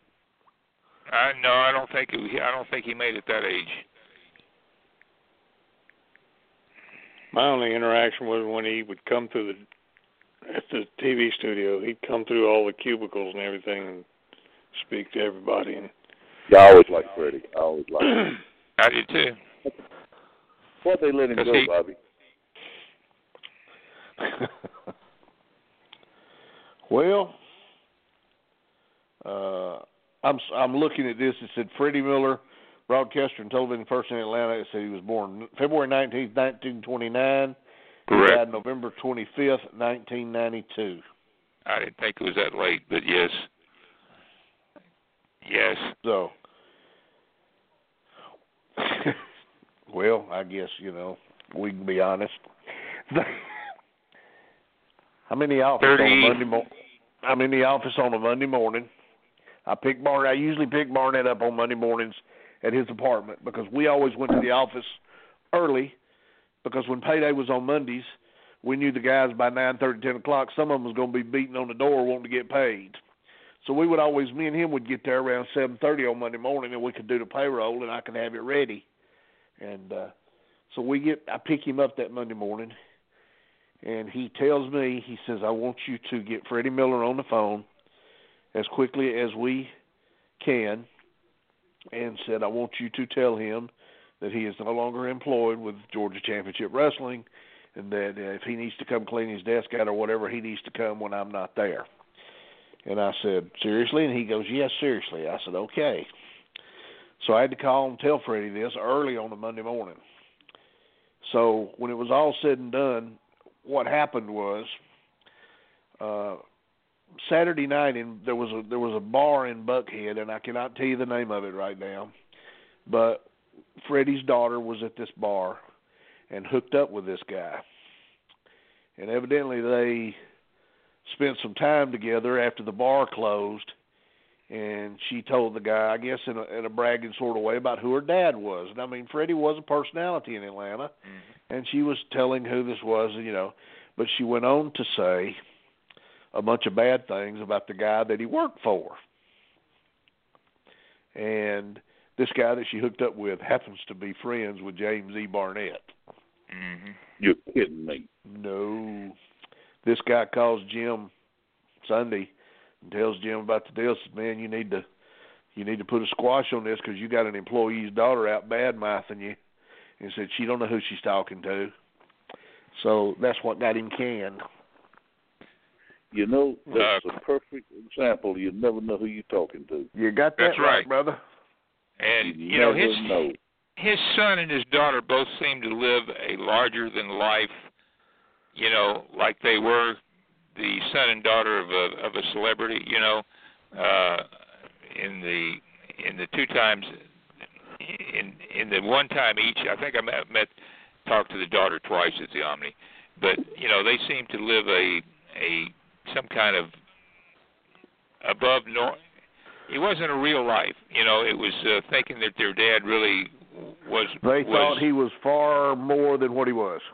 Yes, but I never met his son. He had two daughters. I met both daughters, but I never met his son. But yeah, they just kind of thought that. Yes, 63. And God love his wife, Miss Sarah. She lived in kind of a dream world too. Yes, but she was a very nice lady. Yes. And I really liked her, and she talked to me several times, and I think Freddie protected her pretty well, and she just seemed like the times that I talked to her, which were in the back, you at the Omni. Right. She was extremely nice lady. 63, Jerry, would be the age of his death based on the bio that Bobby just brought up. Okay. And I thought he was far older than that. I did too. But I always liked Freddie. He always treated me super good, nice, always had something funny to say. Yep. But what did he do after that, Bobby? He still had his advertising agency. He sold time, for TV stations and so forth. And he did some voiceovers. He came to work when Ann was running in '85. I got him to come in and do 3 or I guess we did 5 or 6 tapes together. After the debacle in Macon, where we hired that guy down there and he didn't know what he was doing, me and Freddie went in the following Tuesday rather, and me and him just sat in the room and did voiceovers to cover up the soundtrack on that tape. But he just after that, I kind of lost track with him. I'm not sure what he was doing when he finally passed away. And it's funny how you lose contact with people like that, and then all of a sudden they're gone. Yep. Yeah, the way we found out he passed away, Randy had some business dealings with Freddie, and he was on the way out. He was on the way to Freddie's house to meet with him, and when he lived in a gated community, a condo community out on Briarcliff, and when Randy got there, the guard told Randy, said, "I'm sorry, Mr. Miller passed away last night." That's how we found out. Oh, I'll be gone. Well, I think we can all say, through our walk through the business, wherever we were, or wherever we went, we met all kind of people. Yes, all sir. Kind. You betcha. All We're just sitting here. We're sitting here right now talking to several of them. But it was good. I mean, you got to see different sides of different people and what they thought and how they function, And you know, with that being said, and as many people as we came in contact with over all the years, you know, the majority of them we got along with, we liked. There was a few that I didn't care anything about. I mean, I just didn't like them. But that's true with all of life. But, you know, it's funny, in the wrestling business, in that brotherhood and sisterhood, most of them we liked and we got along with. And I'll tell you something that goes along with this. A few of the folks that you didn't like or didn't think you liked, in some cases, it wasn't reciprocal. They actually liked you a lot. You know, it just didn't mesh. Yeah. And that's just the way it was. Jerry, in all your travels and everything, I know you got close to the boys you worked with and traveled with and everything, but were there anybody kind of behind the scenes or like referees that you remember that you got to know pretty well, other than the ones here in Georgia? Yeah, I was very close to Jerry Usher. Y'all know who Jerry Usher was? Oh, yeah. Or is? I remember when he was a wrestler. You're kidding me. He wrestled in Mobile. Wrestled down in Tampa. You're kidding me. I'll send you pictures of him. You won't recognize him, but I'll send them to you anyway. I'd love to see him. He and I became very good friends. He refereed out there for Watts. And he loved the business, you know. He actually loved it. Never charged Jerry any trans. Rode with me a lot. Did you know that there was another referee that I know worked for McGurk, and he probably worked for Watts too. Do you remember a guy by the name of Jack Howe? Very well. He spent many years in Mobile working for Lee. That was the only place I ever ran into him was in Louisiana. Yeah, Jack Howe was something else. I wasn't close with Jack. Never rode with him. Never traveled with him. I think he liked to do some stuff, but that was his business. But I caught on to what Jerry was talking about. I mean, see, you know, go ahead, Jerry. I wouldn't tell some things about people, but I mean, it was what it was, you know. And right. And always liked Akbar. Always liked him.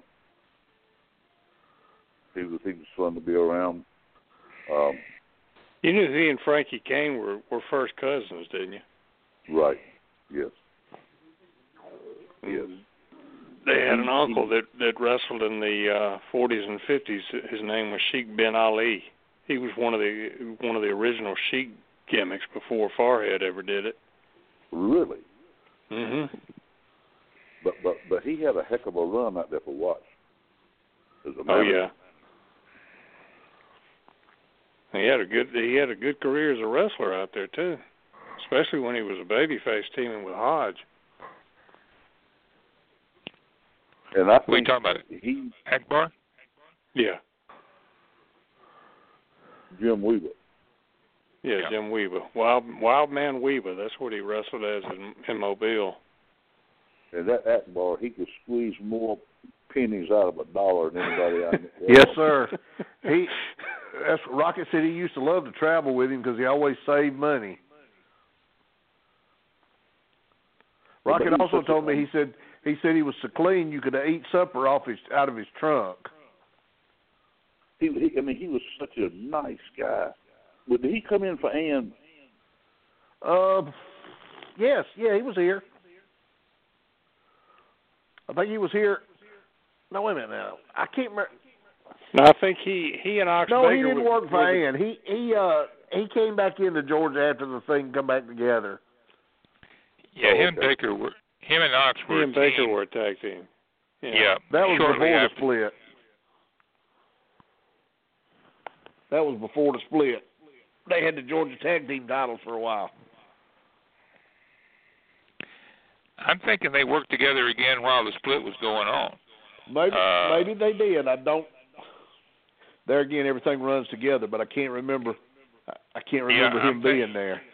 I'm thinking, I always Ox would call him Ack when he was, trying to tag off, and to me, I think I can remember him working in Griffin, and I don't know who they were working with, but they were trying to make a tag, and that's how he was trying to. That just sticks in my mind.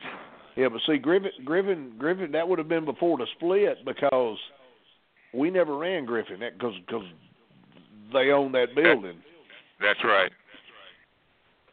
Now, you met a guy, Bobby, that I never met in the business and always wanted to meet him. Cowboy Bob Ellis. Yeah?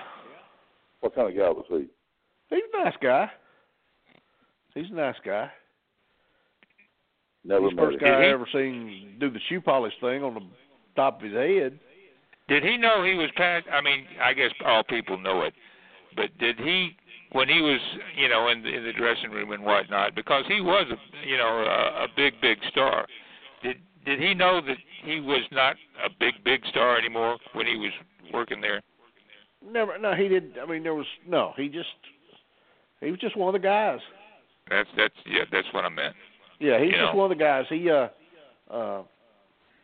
there again, I can remember as a kid coming up going to the matches. You're right, he was a big star. He was always, he's going to be here next week, and he was in and out because he never stayed here. But yeah, when he came in working for Ann, he's a heck of a nice guy.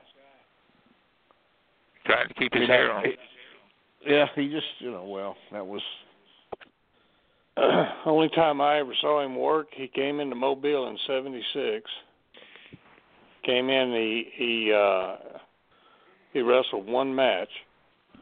He came in and wrestled Ken Lucas for the Gulf Coast title, and I thought, this is, because I'd read all about him for years in the magazine and everything. Come out there, and he's a bald-headed heel. He had shaved his hair. And Kelly told me years later what the plan was when he was working, when Kelly was splitting his time when he left in '75 and went to work and was splitting his time between Goulas and Bruiser. He had met Ellis. Of course, Kelly was a fan of Ellis's growing up, and not growing up, but when he first got in the business, because of growing up in Louisville, Ellis was a big star in Indianapolis. Mm-hmm. So Kelly would see him on TV. But anyway, his plan was to bring him into Mobile kind of as his mentor, play the angle that Cowboy Ellis was his hero growing up, and he took the Cowboy name based on all that stuff, and they were going to tag team together. But when Ellis showed up, he said, "No, I'm working heel." He worked as a bald heel in Mobile and in Puerto Rico. It was the only two areas he ever worked that way. What kind of worker was he? Well, by the time I saw him, he'd been in the business nearly 30 years. So, I guess he had lost so much of his hair, he just decided it was best just to shave it, and that was before it became really, common. Jerry, he was okay when he was here, but he was, again, he was declining. He had been around so long, but he was. I never heard anybody complain about working with him. Where was he from originally? San Angelo, Texas. I want to say Texas, yeah. Yeah, San Angelo, Texas. In fact, he still lives there. He had horse ranches there. There again, you were talking about Ricky Hunter being a bodybuilder. Bob Ellis was a bodybuilder. He won. Really? Yeah, he won state titles in Texas as a bodybuilder. And for his era, that was pre-steroid era. If you go back and see pictures of him earlier, he was, and I've heard other wrestlers say that he and Buddy Rogers had the best two natural builds. And I guess you can throw Sailor R. Thomas in there too. Pre-chemical, right? Physiques and everything. But He and Bruiser made money together everywhere they ever worked. And he was a bleeder, too. Loved to bleed. Yep. And he's still living. Yep. Yeah. He'd gotten into some sort of trouble that he'd done something to do with fixing horse races or something, and the rumor was he went to prison, but I don't think he ever went to prison. I just think he paid fines or something. But he was he raised quarter horses. I think he did that even when he was wrestling. He had a huge ranch outside of in San Angelo, Texas, wherever that is. But you could imagine that's somebody. He was kind of like Ernie Ladd. I can't think of a territory that he never worked. I mean, he worked everywhere. I always wanted to meet him. I'm like you. I saw him in the magazines growing up. And I always wanted to meet him, but I never had that chance. And it's funny. He certainly got a lot of magazine coverage, that's for sure. When you see, I would see guys like, when I was in high school and finally got in business, and you got a chance to meet them, it was like, sometimes you was disappointed, and it was better than you thought, and it was a mixture of stuff. I know one night I was still in high school, and Hiro Matsuda was there. I'd been watching him from Florida. We used to get that Florida tape, and so he was in Columbus one night, and I told Ralph Freed, I said, Ralph, see if you can get me in the dressing room. I said, I'd like to meet Matsuda. Ralph, or I don't know, And I said, well, just tell him I'm Dickie's brother-in-law, whatever you got to tell him. I said, I was a senior in high school, so I want to meet him. So he said, let me see what I can do. So I guess he went in and asked him, and evidently he didn't care. So he said, come on in. So I went there and sat down and talked to him a little bit. Well, you wrestler? I said, no, I'm still in school, and blah, blah, blah. So one day I want to be a wrestler, like that. And he was nice. And then I got to work with him in Lafayette, Louisiana, which was years later. Was he over here in Georgia, Bobby? He came in some during the split, but I don't think I don't think I ever met him. Well, let me tell you, friend, don't think he couldn't work. Yeah, I saw some tapes of him from Florida in different places, and he was outstanding. He was, man, I worked with him that night, and it was like, God, I remember seeing him, and I was sitting in the stand. Right now I'm going to get to work with him. You talking about a pleasure. I mean, it was loose as a goose, and just everything he did was so impressive. He, didn't get in a hurry, and he was awesome. He was awesome. He had heat with Baba's office, because I told Joe Iguchi, I said, I was supposed to go to, when I left here that Thanksgiving night to start for Watts, I had just got back from Japan, and finished up that Thanksgiving night, and Kathy and I headed out to Louisiana, and I already had another starting date in Japan. So I told Watts on the phone, look, I said, I got another date. It was like, I think it was 4 months later, I was supposed to go back. And so, okay. Well, when I got out there, he gives me this push, and luck or fate or whatever went on, I got over, and I went to him. I said, it's such and such a date. I said, I'm booked in Japan. He said, yeah, I can't let you go. I'm thinking, no, I thought there was a note. Be gone 4 weeks. It'd be good, we could do whatever. He wouldn't let me go. So the next time I went, I told Joe Iguchi, I said,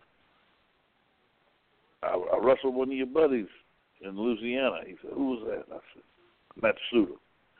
Oh, he had bad things to say about Matsuda. I don't know what he did. Did you ever hear anything about that, Bobby? Or No, Mike, never did. No, I never heard anything like that. He had heat over there.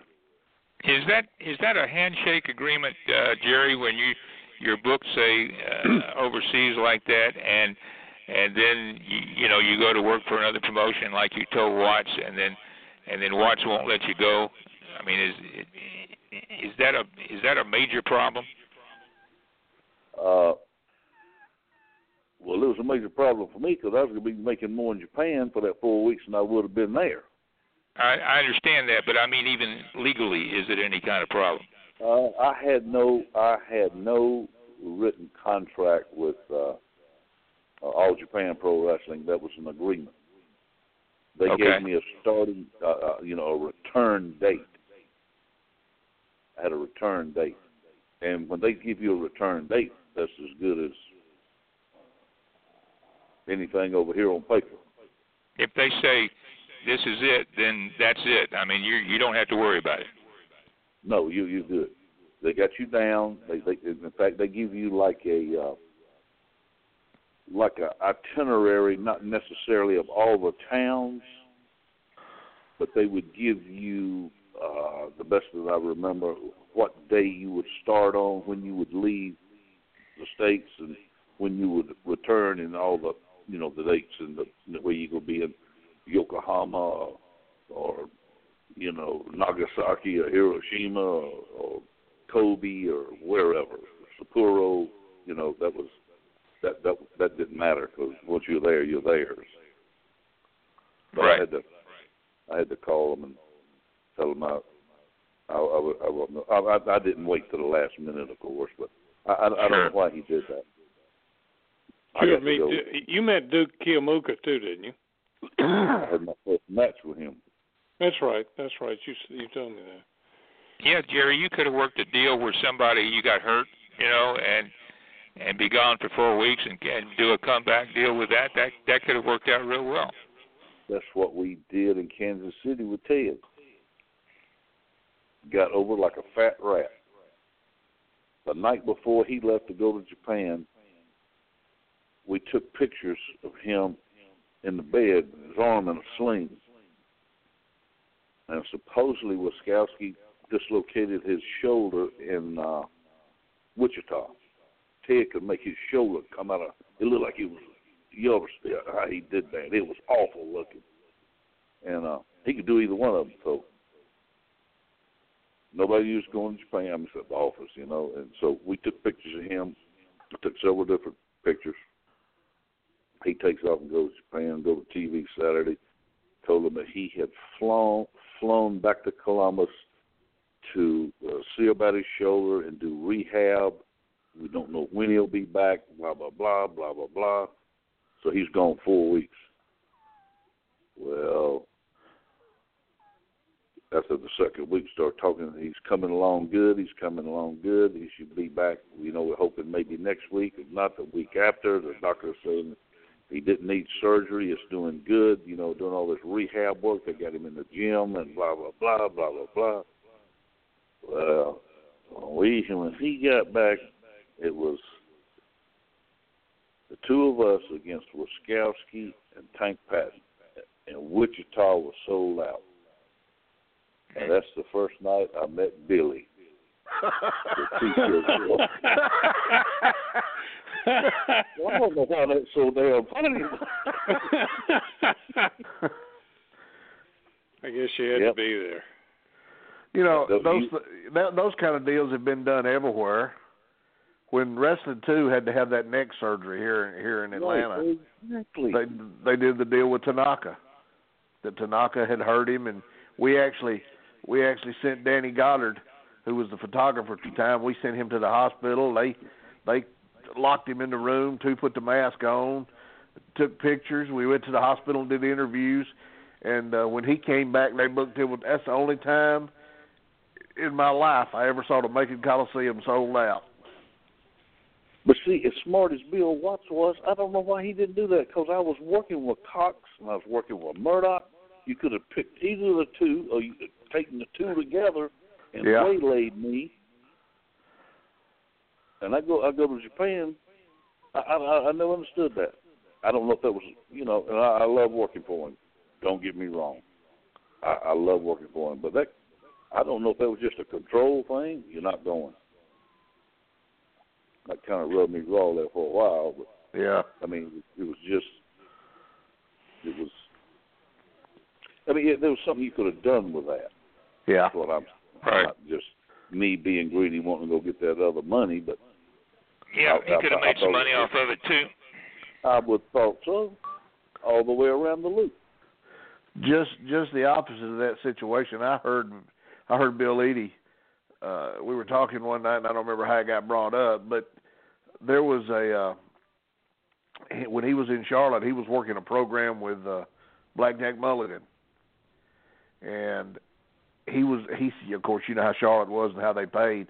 He said he was making $10,000 a week when they were running that program. They said they were just drawing everywhere they went. Oh, it was ungodly.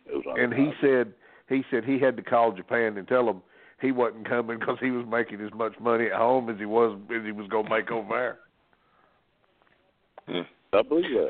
How did Japan work, Jerry? As far as because they didn't really run programs and angles as stuff like that. Did they have individual bookers or anything like that? I know Joe Higuchi more or less took care of the Americans, but I think I don't know who, Baba and maybe Jumbo, but they would listen to guys. You could approach Baba with something, and he was pretty well open to stuff. I know, of course, Stan was over. I mean, Stan was the man over there. So we're on the bus, and he said, I always sat behind the driver and Stan. Everybody had their seat. No matter when you come back, that was your seat. That's just where. So I'm sitting behind the driver, and so Stan leaned up to me one day. I don't know where we were going. He said, when we leave here, he said, I'm coming back in a week. So he had 16 weeks guaranteed. Sometimes he'd come for 3 weeks. Sometimes he'd come for 2 weeks. Sometimes he'd come for a week. Whenever. He'd burn up 16 weeks. That was his deal. So he said, I'm coming back next week. I'm going home. I'm coming back in a week. And he said, I'm going to be working with not Yatsu. Yeah, Yatsu. He was the star under Jumbo, Baba, Jumbo, and Yatsu. He said, why don't you give me a finish? I said, all right. I said, let me think about this a day or two. He said, that'd be good. So went to his room. I said, I got it. I said, he come out there with that long cow rope and that bell on it. He'd beat fans all the way to the ring with it. They didn't care. They loved it. Get whipped by Stan going to the ring. So I said, if you ever use this bell, he said, no, they won't let me. I said, well, you're going to use it. Yatsu, how did that work? I think Stan had the belt. He said they're going to put the belt on Yatsu, but I'm coming back in a week for a title, a title match against him to get it back. I said, okay, this is the finish. I said, you have your normal Stan Hansen, beat him up, kick him around, match, boom, boom, boom, boom.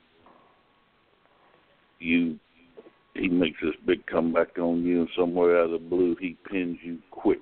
1, 2, 3. You kick out. You go crazy. Pick him up, slam him, throw him in, give him a lariat, pick him up again, lariat, drop an elbow on him. And I said, you take him to the ropes, and you tie him in the middle of the ropes, tie his arms up. And I said, you go running over there and you get that bell and wrap that rope around your arm, right where that bell is in the fold of your, where your elbow is. And I said, you come running and you hit him with that bell with his head just sitting there like a pumpkin with that bell. Boom. He goes down. He's bleeding like a hog. And I said, he said, I don't know they're going to go for that. I don't know if he'll got to stand. Let me finish. I said, you hit him with that bell. He comes untied, and you put the boots to him, and you take off.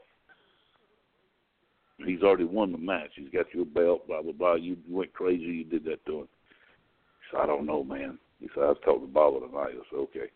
Talk to him. He come out of the room holding the fans together, shaking them back for it. He said he's going to go for it. I said, the key to this, they was going to do it in Yokohama. I said, the key to this is now, they have got to carry him out of that ring stand. They got to carry him out. I mean, this you've never used it. This is devastation. You've got to convince them that he's got to be carried out. So he convinced them that's what it's going to do. So they have this match. It's a barn burner, boom, boom. I'm watching it. And I think when he actually hit him with that bell, I don't know what he did to that man's head, but I'm telling you, if you ever saw Stan work with him, he didn't know where it was going. He don't know what he did to the man's head. When I guess Yatsu didn't appreciate me giving such a deal as that, but it was unbelievable because Stan worked hard. He worked hard. Went down, boom, boom, puts the boots to him. The young boy's bell in, and Stan's gone. So Stan comes up and says, How was it? It's perfect, man. It's perfect. I'm standing there watching it. This guy gets in the ring, unfolds this declaration. They get him up. He's standing there. They presenting him with this proclamation that he is now the new whatever champion of Japan, blah, blah, blah. They put the belt on him. He's standing there raising his hand. I said, Stan, come here, man. You got to see this. Well, he saw that. He went absolutely berserk. That SOB, blah, blah, blah, egotistical son of a bitch. Here he comes down this building in Yokohama is gigantic. Here he comes down the hallway. Stan rushes him, jumps him, and got him down and was pounding him like he was that kid. That Yatsu was 12 years old. He was pounding him. And they got Stan off of him. He got in the dressing room. He was throwing chairs. I done lost my damn job over here because of that idiot, blah, blah, blah, blah, blah, blah. He said, I'm done. I guarantee you, I've lost my job over here. But he didn't. And then, of course, we left, and he went back. But it lost the, the punch. It took something away from the devastation. Yeah, he should have been carried out, just like you said, and he was done for the night. But, they could have made a bigger deal. We couldn't present him with the belt last night. We had to do it the next night. He was injured and blah, blah, made it an even bigger deal. I guess that was part of their. They already had that laid out, and they wasn't going to change it. And that's a great story to end on, Jerry. We appreciate you sticking around tonight and sharing all this with us, because you usually. I enjoyed tonight. It was good. We talked a lot of. I like talking a lot of different stuff, but I don't think Stan ever asked me for a finish again.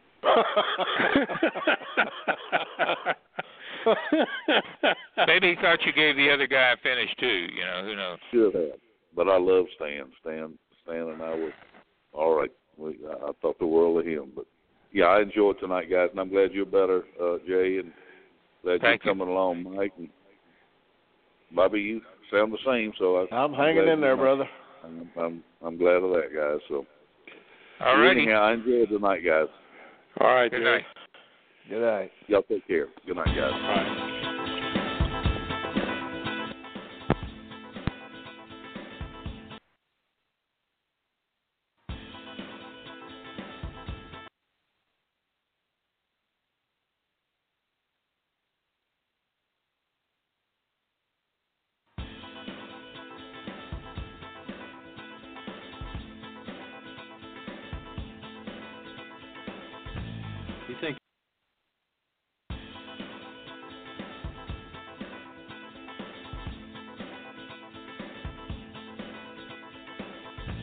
We thank you for listening to this broadcast, a Production brought to you by the GWH Radio Network. Stay tuned to GeorgiaWrestlingHistory.com for the latest information on upcoming events and more. As always, we thank you for your continued support.